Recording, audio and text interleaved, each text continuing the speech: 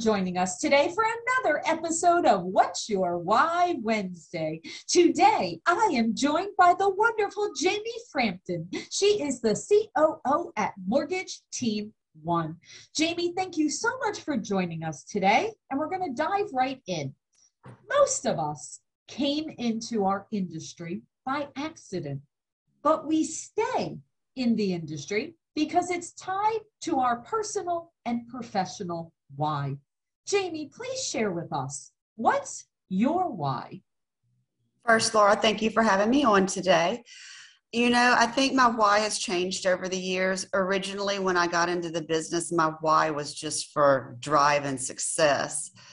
As I have worked in this industry and met many new people, I believe my why and my drive no longer is for success, but is just simply to help others and to find new ways to help others when people have told them no. Because so many people in our industry are either told no because whoever they've gone to, they have only one provider that they can seek mortgages from, or this person may not be knowledgeable in all areas or willing to or have the ability to go out and seek other options. So I try to find and seek out those options any way I possibly can, almost like an Easter egg hunt. Isn't that exciting, right? Isn't that like so, you know, of course it's problem solving and it's so exciting to be able to fit that puzzle piece right into that Yes. puzzle. And I agree with you. You know, I think we all have our story of how we came in. And at first, sure, it was, you know, it was having a job and building a career and moving along. But then you get to know these families and you get to hear their stories and why they want to purchase this home or the help that they need for that refinance or the cash out or whatever their situation is. And that actually leads me to my next question, my most favorite question. So throughout our careers, we do meet so many fabulous families, but there's always those few families that always stay in our memory, regardless of how many years ago that we met them. And I'd love to hear one story from you of where there was a family that you realized how much impact that you had on their lives. There is one family, and I worked with this one client for over 3 years. When she first came to me, the colleagues that I was talking in the industry about her with were asking me why I was wasting my time. She had an I-10 number, no credit. She had no citizenship. Wow. She really did not have anything but illegal status here and a job for cash. And she came to me through a referral from one of my very good realtors. And the realtor and I both really saw that this person, one, wanted to do things right, wanted to find people that would help her, one, find a path to citizenship. She felt like she had a real reason and a real desire and reason that she could find it. And she was right. We listened to her, and it was lots of hours of listening and then going and researching and trying to find the right attorneys for her to find citizenship that would work with her, to listen to her story. And we finally did find a very good attorney, the real estate agent and I, that not only helped her, but lots of her friends. And now we have a little group of people that we are working with that will be future homeowners. But that process took a year. And then once her citizenship was established, she started working on building her credit. And she started working. The whole time she had been working, she converted over to begin working with her social security number once that was established and everything.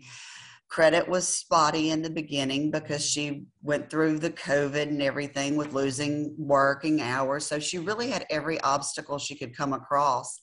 Her employer was willing to, knowing what was going on, we talked to him and told him, look, this lady, if you can help her with full-time employment and really help her, she will stay working for you. She will be a better employee because she's a homeowner. She will bring her family and friends to also work for you, and they will be better employees than what you've had in the past. And so this employer believed us and took her on full time. The underwriters and everybody believed the entire story of everything we had done and what we had gone through. And she closed this past, I believe it was January, on her home. And it was the most rewarding closing I think I've ever had. And it filled me. There's no other words for it. It just filled my soul to every part of it. Wow. And I have a follow-up question to that. So what's your recommendation to our other mortgage professionals out there? Because listen, I've heard so many of those beautiful stories, life-changing, miracle-making stories, right? I mean, that's what that was, right? So what's your recommendation to our other mortgage professionals out there? How do you handle a situation? You know, maybe not the exact situation, but we've all been faced with families that maybe have had some difficult situations that have caused their credit to not be the best. Or maybe right now, you know, things don't look perfect for them where they don't qualify. But many times we don't follow up with them, or we don't stay close to them, or we don't guide them, right? Guide them, listen, and guide them. So what would be your recommendation, Jamie? You know, it's to take that time with that client that doesn't qualify, doesn't fit the mold, and doesn't fit the box today. Some of my biggest referrals, highest dollar income producing loans I've closed in the last 2 or 3 years have been from the clients either I never closed or I closed and made the least money on. They were referrals from, because I did take that time when no one else would. And a lot of people think it is time wasting. Some of the things that I do, whether it is spending 3 or 4 hours at night when I'm watching TV, working on someone's credit to see how to fix it instead of just sending them to a credit repair company, or investing the time in searching out the right attorney for a customer instead of just giving them an attorney, or the right real estate agent that's going to spend those extra hours helping that client that has either the language barrier or, in this instance, the citizenship barrier, was willing to work with them when they weren't legal until they could become legal.